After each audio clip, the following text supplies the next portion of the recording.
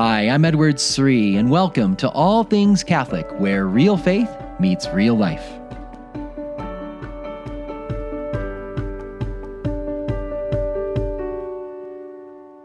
In Luke chapter 10, verse 27, Jesus makes a very intriguing statement.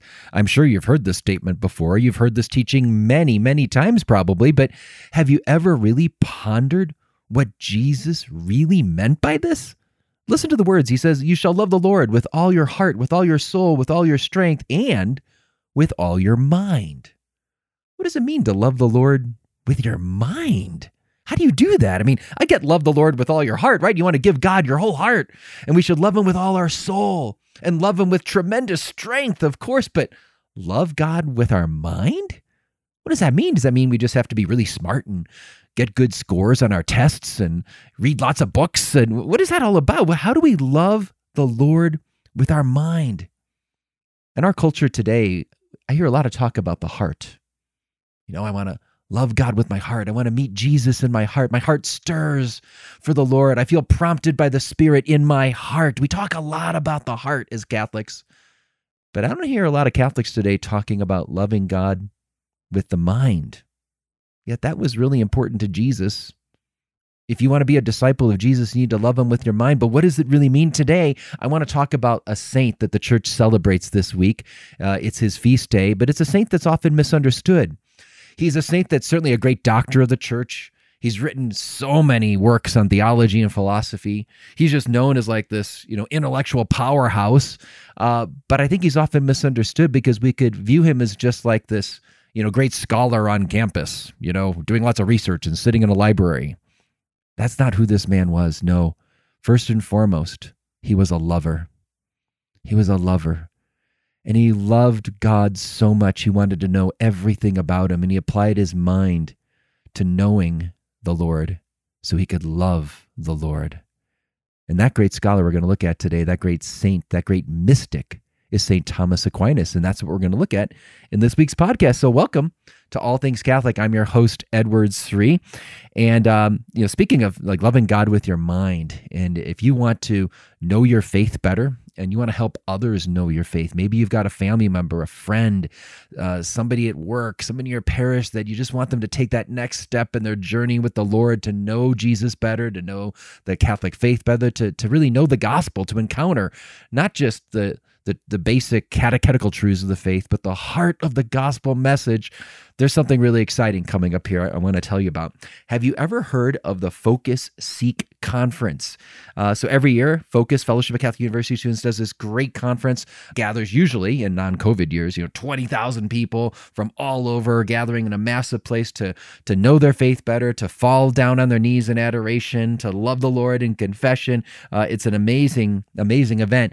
And last year, because of COVID, we did it as a digital conference, a live broadcast event. So we had amazing speakers presenting and tens of thousands of people gathering in parishes around the world.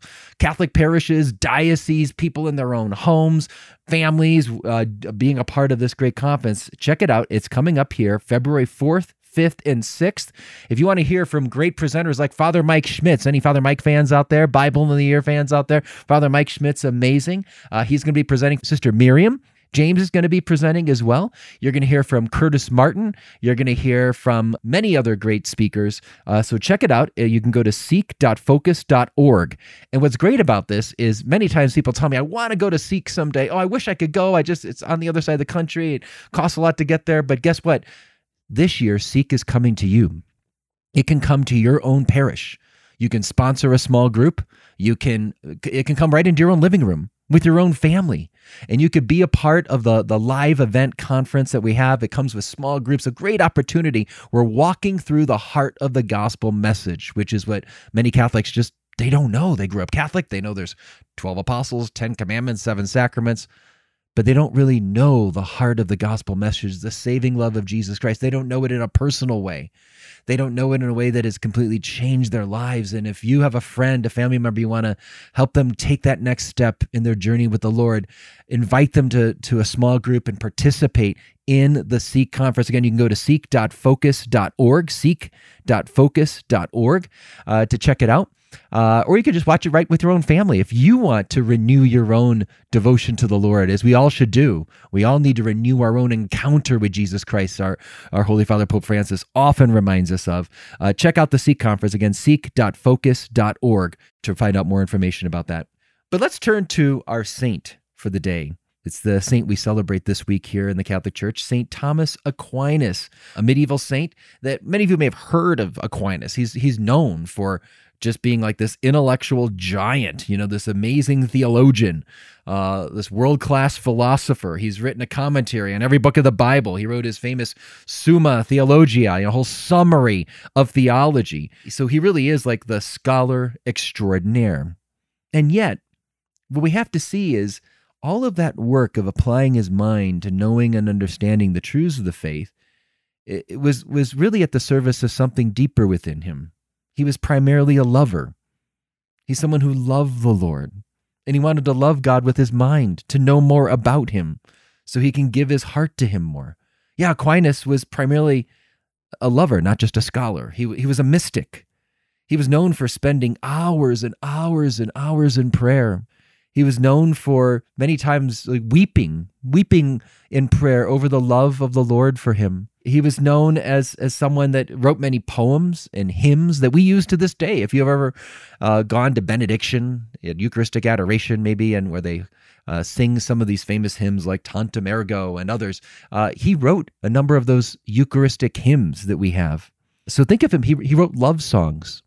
That's what these were. They were love songs. That's at the heart of Aquinas. Yes, he was, the doctor of the church, the common doctor, they call him, like the one above all the others, the one that whatever kind of flavor of Catholicism you may have, whether you like this kind of music or this kind of music, whether you're Eastern Rite or Latin Rite, whatever kind of Catholic you might be, he's the common doctor for us all, Thomas Aquinas.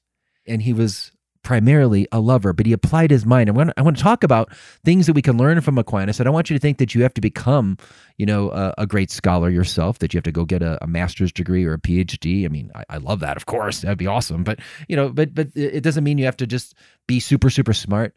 But how can you love God with the mind that you have? Whether you were an A student in college, or you struggled and maybe were just a B student, or you really struggled and you were a C student, it doesn't matter. That's not what we're looking at here. We're talking about, with the mind that we have, do we apply it to love God? I want to talk about how we do that. And it doesn't mean you have to go off and become some great academic hero.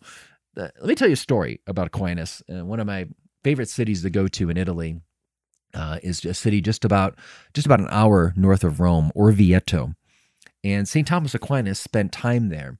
And I love Orvieto. There was a Eucharistic miracle that took place there. There's a beautiful, beautiful cathedral that's there. Beautiful medieval city up on top of a hill. And one of the places I really like to go is this little church where they have a cross that spoke to St. Thomas Aquinas. So St. Thomas was in prayer. He had been working so hard all of his life, and he was working on this most famous work. It's the resource of Aquinas I use the most. I have it right here on my bookshelf, right to the left where I'm recording right now. I can see my 5 volumes of the Summa, where he's just walking through everything from the existence of God to God's revelation for us, to the law, to the moral life and our response to God. And then he's working through the sacraments, and so this is his massive tome, his massive work, and he's devoted his whole life toward knowing and loving God and teaching others, and he's getting close to finishing this massive work called the Summa Theologia, the summary of theology. And he has this mystical experience in prayer where the cross of Jesus Christ speaks to him, and Jesus says, "Thomas, you have written well of me." That's a pretty good compliment. I hope God will say something like that of anything I've ever written. That's pretty amazing. If Jesus himself says, "You've written well of me," that's A+ right there, I think. So way to go, Thomas, right? This is incredible. But nevertheless, he had this experience in prayer, this mystical experience of seeing Jesus and seeing his amazing love. And he realized that everything he had written was nothing in comparison to the glory of God himself. And Aquinas in the end just stopped writing. And he said, "Everything I've written is just straw. In other words, Aquinas got this great compliment from Jesus about how well he had written of him. Thomas is known as the common doctor. This is his most famous work. And yet, in the face of the actual mystery of God himself, Aquinas was just in such humility, and he knew that anything I've written, as good as it might be, and it was really good, right? As good as it might be is nothing in comparison to the amazing love and glory of God himself. I think that gets us a sense of who this man was, a man of great humility, of great devotion, but a man who did apply his mind to want to know as much as he could about the Lord. See, Aquinas was a lover who wanted to know and love everything about his beloved. That's why he took time to learn his faith, to understand the faith, to ask questions, and he wanted to teach other people, not to make them smart Christians, but he wanted to teach them so that they could know the Lord better and love him more. I'm going to share with you a quote I often think of on this topic. It's from Frank Sheed. You may remember he was a great Catholic writer of the early part of last century, and did so much to write about defending the faith and all. So Frank Sheed, this is something he said once. He said, "Knowledge serves love in a still better way." In other words, sometimes people think, well, you don't really need to know your faith that well. Yeah, I just love Jesus. I just pray a lot. I can just do Lectio Divina, study my Bible. I don't really need to know my faith. I don't need to learn more about my faith. I don't need to learn more about the Bible. I don't need to learn more about the catechism. That's not that important. What's important is that I just love Jesus. And I go to adoration. And I'm in a Bible study group. I'm in my men's group. I'm in my women's group. That's all I need. Listen to what Sheed says. Sheed says, knowledge serves love in a still better way, because each new thing learned and meditated about God is a new reason for loving him. I love that. Each new thing learned and meditated about God is a new reason for loving him. Do you want to love God? Then you want to learn more about him. Do you want to love God? Then you want to learn more about the Bible. I mean, God took time to write these love letters to you. They're called the Sacred Scriptures. And he wants you to know and understand them. Do you want to love God? Then you need to know your faith. Do you read the catechism ever? Do you understand the role of the sacraments in your life? Do you understand God's marvelous plan of salvation in the creed? Do you understand the moral teachings of the church? I mean, we all have so many areas to grow. Look, I have a PhD, and I still have so many things I don't know and I need to learn. And but wherever we are we trying our best to apply our mind so that we can know and understand God and his revelation to us? Because the more I learn about God, the more I have reasons to love him. I think about my wife, Beth. We've been married, almost 23 years here. And, the more I learn about her, and I know my wife really well. I know her better than anyone else. I think I can say this. Anyone else here on this planet, I know her better. But I still am learning many things about her. Yeah, just new things. I just learned about some kind of food that she likes that I never knew this for 23 years. It was amazing. I just learned this last week. Last night, my wife and I, we were just staying up late having a conversation, and she's been reading some things from St. Elizabeth of the Trinity and St. John of the Cross, and we were just having a wonderful conversation about the things that she was learning, and we're talking about that, and there's just parts about what she's been reflecting on in those two great saints that were new to me. And I'm not talking about the theological idea. I'm talking about the way my wonderful wife was just reflecting on them and thinking about our own lives and how they relate. It was just like a new aspect of my wife, just a little new, another window into the soul of this beautiful woman that I love. But it gave me more reason to love her. I even said to her, I said, "Oh, I love you." right after, "Oh, that's so beautiful." I'm just learning about her more. And that's after almost 23 years of marriage. There's always more to learn about the ones we love.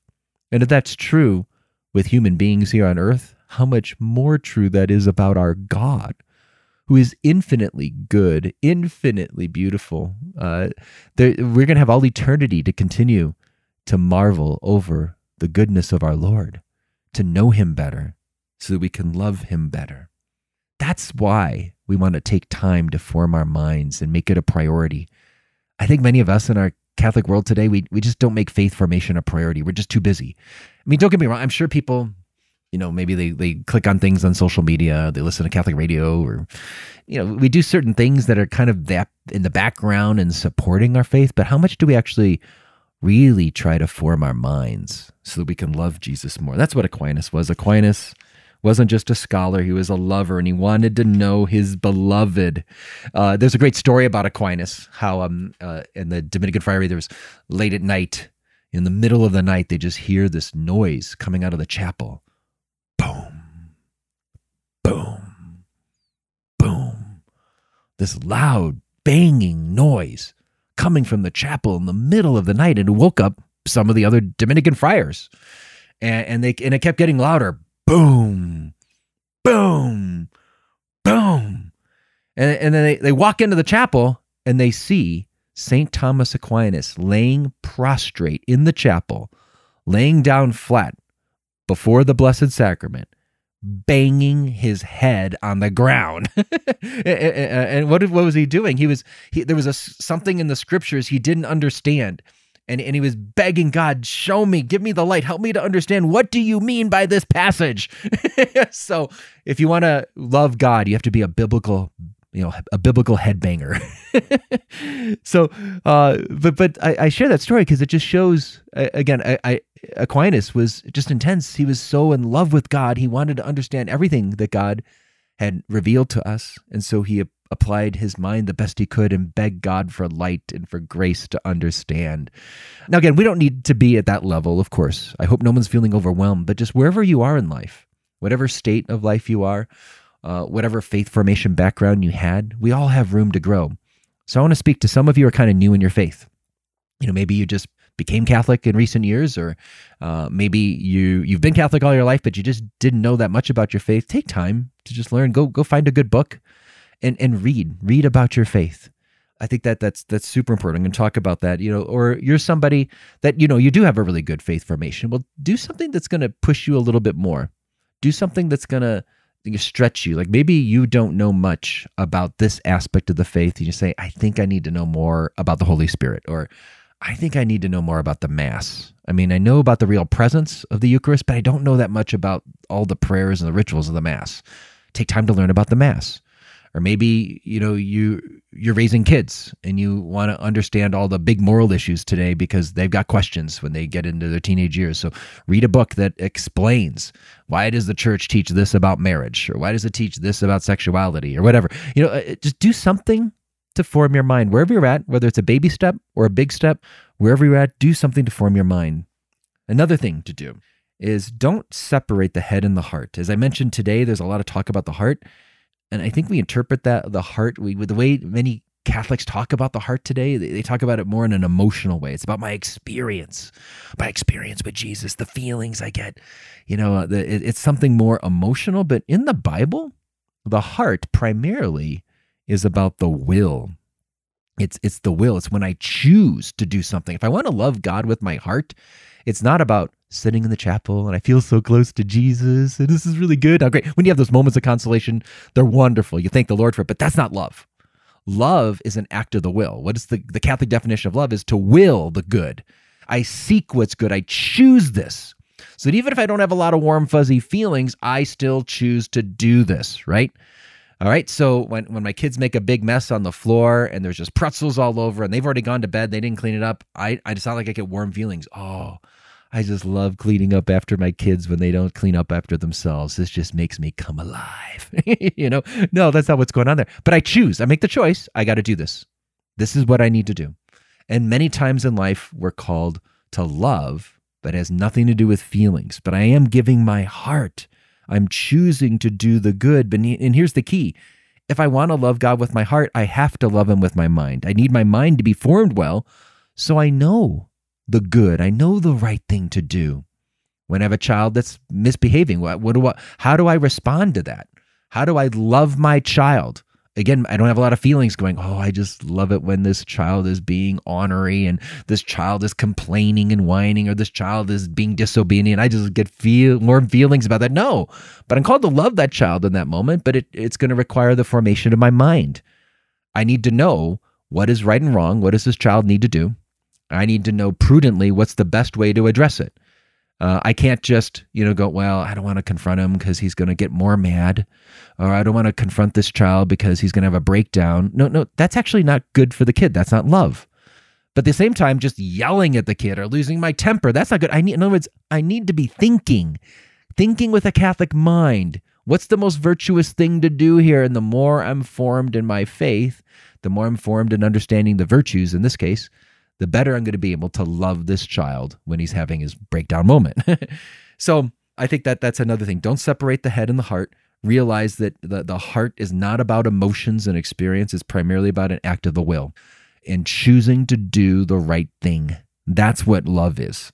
And you need your mind to know the right thing. You need your mind to form your desires, to form your emotions so that your emotions and desires are ordered toward what is good and not ordered toward what the world says is good. So which leads to my next point, and I'll leave you with this. And I often say this on the show, but we all need to be reminded of this.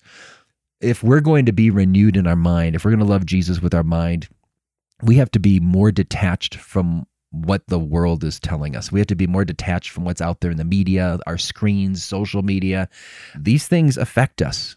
And if I want to love Jesus with my mind, it's hard to do that if I'm constantly scrolling on Instagram and taking in all these images from what the world is saying really matters the most.